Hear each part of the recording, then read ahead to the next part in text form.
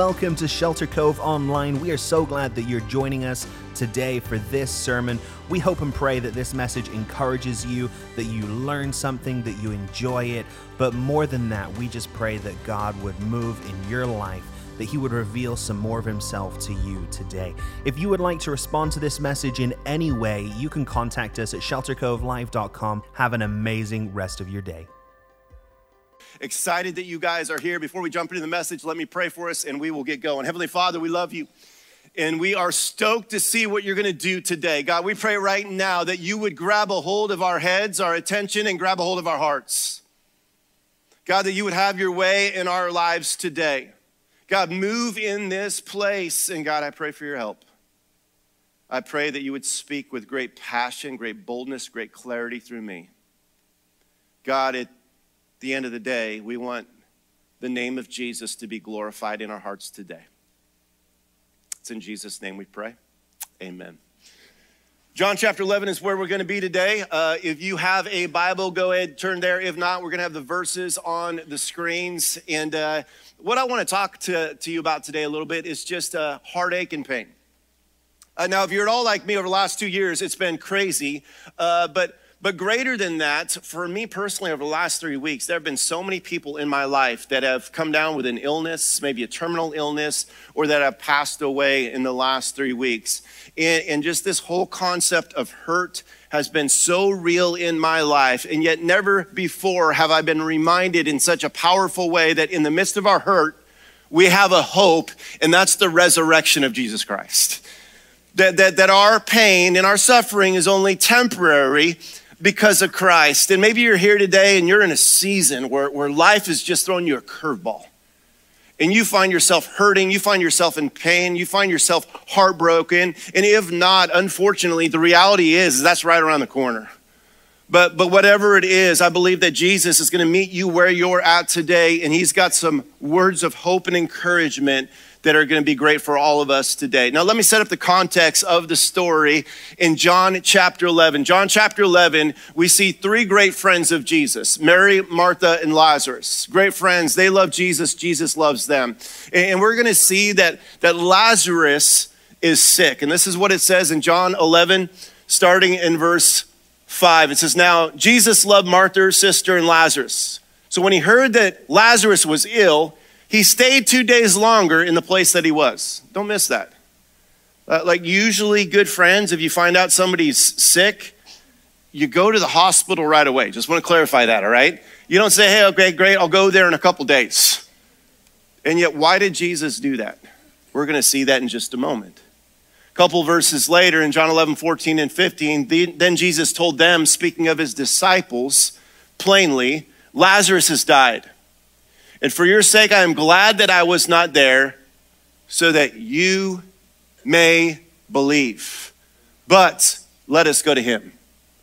And we're reminded at the beginning of this historical account that the greatest passion that Jesus Christ has for your life and mine is that we would believe in Him. That we would believe that Jesus Christ is who He said He is, and that's the resurrection in the life. There's three realities that I want all of us to see in chapter 11 today. And if you're taking notes in your outlines, go ahead and write these down. Point number one is the reality of pain. It's simply pain. Lazarus has died. Mary and Martha are deeply saddened by the fact that their brother has died, but they're also saddened by the reality that Jesus was not there to heal him. And this is what it says later on in chapter 11:32, it says, "Now when Mary came to where Jesus was and saw him, she fell at his feet, saying to him, 'Lord, if you had been here, my brother would not have died. Lord, you could have done something about this.'" And then verse 33, when Jesus saw her weeping, and the Jews who had come with her also weeping, He was deeply moved in His spirit and greatly troubled. And He said, "Where have you laid him?" They said to Him, "Lord, come and see." And then verse 35, Jesus wept. It's the shortest verse we have in the Bible. Now, I was 6, 7, 8 years old. I grew up in a family. I was a drug baby. My parents drugged me to church. All right, just want to throw that out there. Some of you are just getting that. I'm going to wave that for just a second. Got a few slow people in the congregation today. No, but my parents made me go to church, and I remember going to Sunday school, 6, 7, 8 years old, and we would have to memorize a verse of scripture. And there were several spiritual people there that would pick difficult verses, and not me. I would go home and I would come back and the Sunday school teacher would say, Jeremy, what verse of scripture did you memorize? And too often I would say, John 11:35. Jesus wept, right? That was it. Why? Because it was the shortest verse in scripture. I was so unspiritual. Some of you are thinking, Jeremy, you should not be a pastor. I know, all right?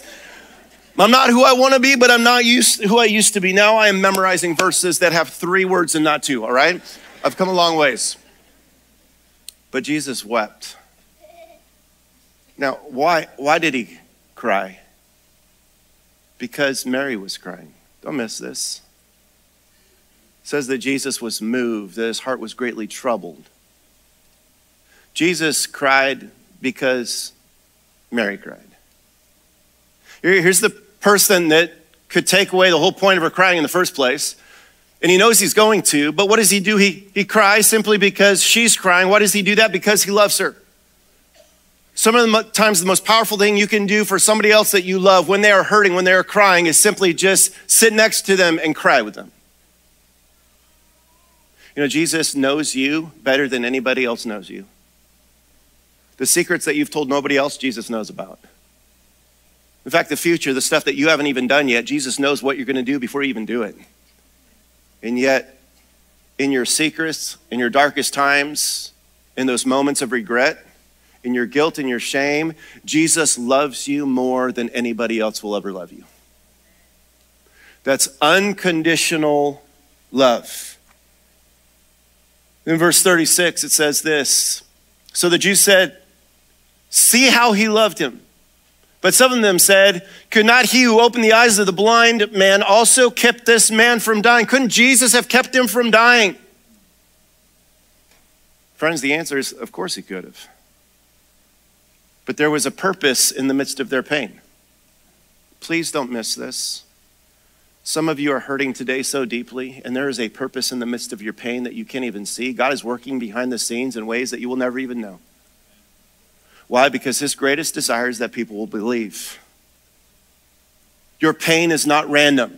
God loves you in the midst of your pain, but God is working in ways that we will never even begin to recognize, because his greatest hope for humanity is that we would believe that Jesus Christ is who he said he is, the resurrection and the life.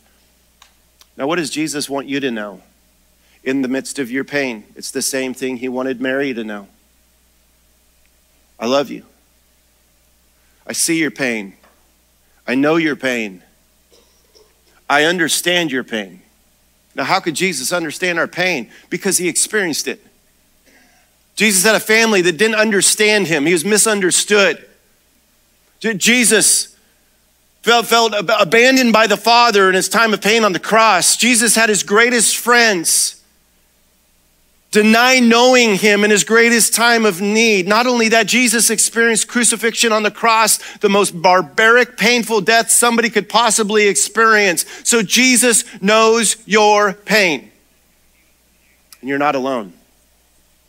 You're not alone in the midst of your pain. Now, here's what we have to understand. We have to understand that God's timing and his perspective is different than ours.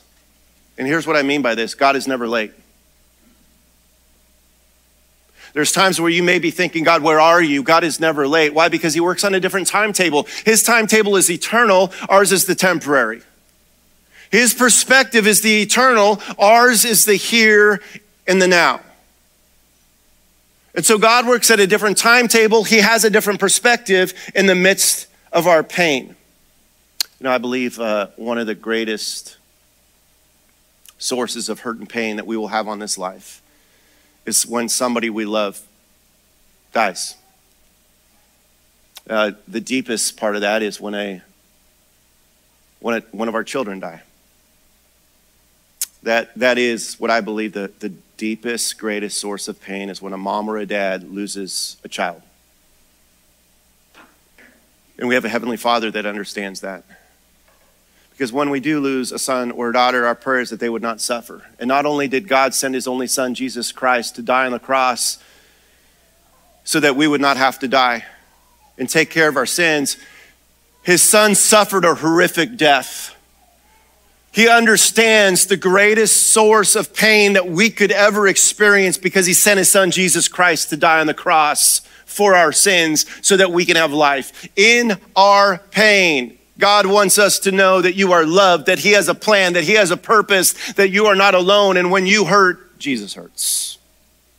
But that's not the end of the story. Because the second reality we see is a promise. Point 2 in your notes, a promise. What does Jesus do when he shows up on the scene? He responds with a promise about himself. And I love this because this is what he says with Martha. Now, when Jesus came, he found that Lazarus had already been in the tomb 4 days. Bethany was near Jerusalem, about 2 miles off, and many of the Jews had come to Martha and Mary to console them concerning their brother. So when Martha heard that Jesus was coming, she went and met him, but Mary remained seated in the house. And Martha said to Jesus, "Lord, if you had been here, my brother would not have died." I love that.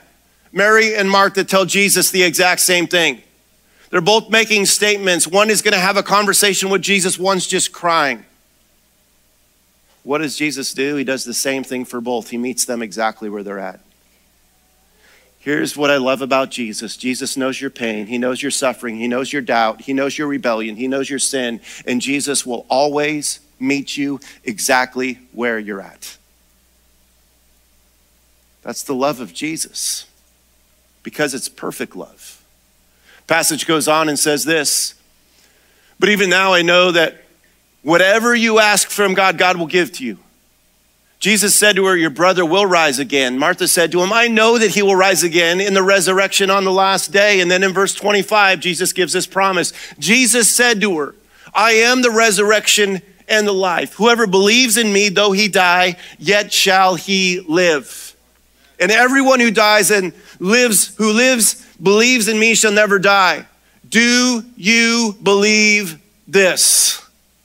I love that. He puts Martha on the spot. Jesus says, "I'm the resurrection and the life. Even though you die, you're always going to live. And when you live, you're never going to die. Do you believe this?" What does it mean when Jesus said, "I'm the resurrection and the life"? I believe there's 3 powerful realities. Number 1 is that Jesus is the source of life. Jesus has the power over death. Hey, all things are possible through Jesus Christ. Hey, I am the author. I am the giver of life itself. Not only that, when Jesus says this, second of all, don't miss this, he's claiming to be God. Why? Because only God could say this. Only God could say, "I've got power over death." Only God could say, "I am the resurrection and the life." And thirdly, not only that, it's personified. It's not just that he's the source of it, he is it. Jesus is saying, "I am life." Like, life is found in me. Don't miss that. That's why in John chapter 14:6, Jesus said, "I am the way. I am the truth. I am the life. No one comes to the Father except through me." Jesus was claiming not just to be the power behind life, but to be life itself. And then he looks at Martha and says, "Do you believe this?" And notice how she responds. This is what Martha says. She said to him, "Yes, Lord, I believe that you are the Christ, the Son of God who is coming into the world." Now, when Martha says, "I believe that you are the Christ who's come into the world," she's saying, Christ, Messiah, you're the long-awaited one. You're the one that goes all the way back to Genesis chapter 3, the promise, the one who would be the perfect sacrifice that would take away the sins of the world. Yes, I believe that you are the Christ, but not only that, you're the Son of God. What does that mean? That you are God in the flesh. God, I believe you are who you say you are. And this is the gospel. This is the good news, is that Jesus Christ has come into this world to deal with the greatest issue in our life. Friends, our greatest issue is not COVID. Our greatest issue is not politics. Our greatest issue is not the school system. Our greatest issue is not inflation. Our greatest issue is sin. Why? Because we are powerless. And so what did God do? He sent his son to deal with the one issue in our lives that we cannot deal with ourselves, and that's sin. He went to the cross in our place for our sins. And he took our sin upon himself and he gives us his righteousness. And we celebrate Easter because 3 days later, Jesus conquers sin. Jesus conquers death. Amen, church? That's why we're here. Because he lives, we also shall live. I'm starting to preach up in here. Watch out. Romans 6:23 says this. It says, for the wages of sin is death. In other words, for what we earn is death. It's eternal separation from God in a place called hell. But the free gift of God, the free gift, we can't earn it, we don't deserve it, we can only receive it, is eternal life in Christ Jesus our Lord. Where is eternal life? It's only found in Jesus Christ. It's not in your efforts. It's not in trying to be a good person. It's not in trying to please God. It's solely found in the finished work of Jesus Christ on the cross and through his resurrection. John 3:16 says it this way, for God so loved the world. Why did God do what he did? Love. Love was the motivation. That he gave his only son. Only son. Now, some of you have 6, 7, 8, 9, 10 kids. You don't really understand the significance of this. Because you're like, if you've got 10 kids, you're like, I know where 8 of them are. That's 80%. That's a B-, that's passing. Some of you haven't seen some of your kids for a couple days, all right? Some of you are like, Pastor, you don't know what I was talking. I was just talking to a friend in the ministry mall who has a family friend. They were going to church. They've got 7 kids. They had to turn around and go home. You know why? They forgot one of their kids at home on Easter, all right? This is real. No judgment if that's happened to you before. No judgment here. You just need to come to our series starting next weekend. All right, just throwing that out there. But his only son. So when you only have one, man, it's special. I never understood the love of God fully, and I still don't. But I understood it more when I was holding my only son, my firstborn son, in my hands after he was born. And to know that God loved me so much that he gave his only son to die the death I deserved to die so I could live a life that only Christ could live. It goes on and says that whoever believes in him should not perish, but have everlasting life. That's the hope that we have in Christ. So the hope is that Jesus is who he said he is. That's why the angel said in Matthew 28, he is not here, he is risen, just as he said. We serve a God that always keeps his promises. So when Jesus said, I am the resurrection and the life, he means it because he proved it on Easter. That means that sin will not have the last word. It means that death will not have the last word. It means that COVID will not have the last word. Your broken relationships will not have the last word. Your disappointments won't have the last word. Your pain and suffering won't have the last word. Jesus will have the last word. And that's the hope that we have in Jesus Christ. And that's what the resurrection is all about. Whether it's sin or death, Jesus says, I have the last word. And that's the promise that we have in Jesus. So we see that there's pain. But in that pain, Jesus responds with a promise that he is the resurrection and the life. And then the third reality we see is peace. Point 3 in your notes is simply peace. Jesus is offering to us the same thing that he offers to Martha. It's this peace. In fact, Philippians chapter 4 says it's a peace that surpasses understanding that will guard our hearts and minds. You know, when I think about this peace, it's a peace that I've encouraged so many people with lately that have experienced the loss of a loved one. Got a friend named Mary, same name as the lady in this story, and she had her husband pass away about 3 weeks ago. And I said, Mary, your husband loved Jesus. He's not really dead. He's just transitioned, and life is just really starting. It's the peace that we have because of the promise of Jesus. My best friend, his brother passed away just a couple weeks ago. And I went up to Dave and said, Dave, Mike's with Jesus. Like as difficult as this moment is right now, When we die as Christians, that's when we're fully alive. That's when life truly begins for all of eternity. Now, friends, I don't really understand this fully because I have not had somebody like a family member super close to me pass away. But here is the peace that I have. Some of you know that I've got a 17-year-old son named Jacob, and he was born with a chromosome disorder, which means he doesn't walk, he doesn't talk, he doesn't eat through his mouth. It's 100% relying on myself, my wife, and other people to help take care of him. But here's my peace, that one of these days, Jacob's going to be taken home to be with the Lord. And when he dies, he's not really going to die. He's going to transition into heaven. You know what's going to happen there? He's going to be running around.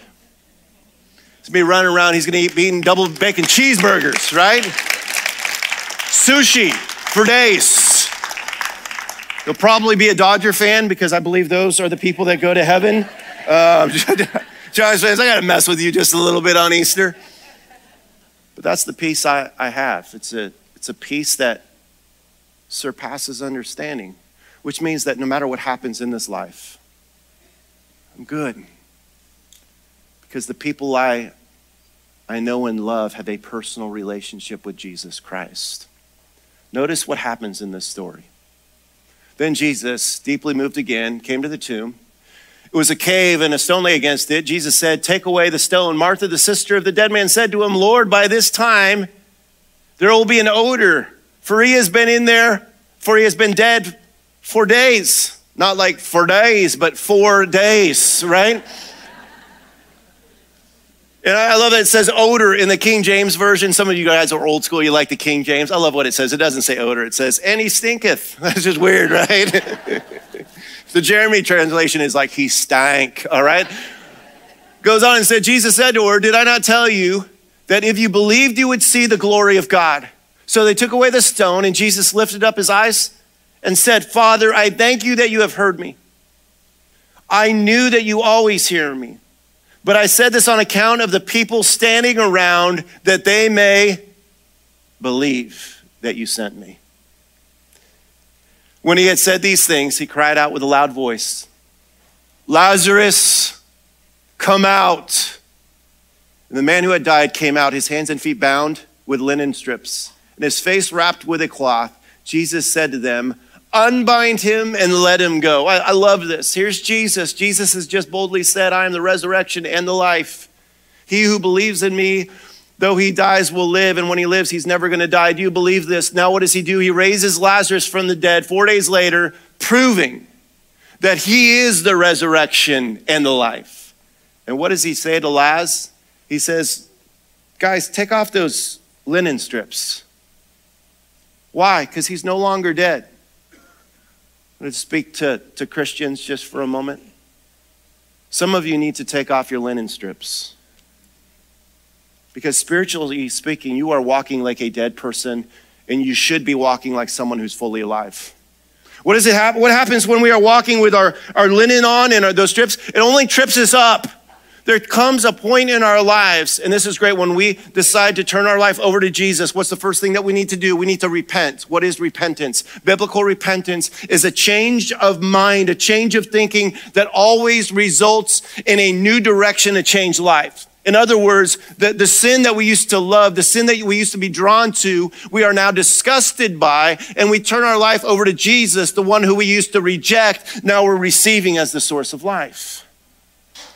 That is biblical repentance. You know, there was a Canadian scientist, G.B. Hardy. And one time he said this, quote, "When I looked at religion, I said, I have two questions." He said, one, has anyone ever conquered death? And two, if they have, did they make a way for me to conquer death? I checked the tomb of Buddha. It was occupied. I checked the tomb of Confucius. It was occupied. I checked the tomb of Muhammad. It was occupied. And I came to the tomb of Jesus, and it was empty. And I said, there is one who has conquered death. And I asked the second question, did he make a way for me to do it. And I opened the Bible and I discovered that he said, because I live, ye also shall live. Church, let me put this together for you, and this is in your notes. In your pain, you have a promise that gives you never-ending peace. That's what the resurrection of Jesus Christ is all about. That we don't need to be afraid of death. Why? Because death is not the end, it's just the beginning. In your pain, you have a promise that gives you never-ending peace, and his name is Jesus. Now, the world will think that it can give you peace, but I would argue that it's not even temporary peace, it's just numbing the pain. And you can turn to substances, you can turn to sports, you can turn to anything you want, scrolling TikTok all day long, and maybe you can escape for a little bit. And I'm not saying that TikTok's wrong, all right? It's fine. But if we're not careful, we're just trying to numb the pain instead of dealing with the pain itself.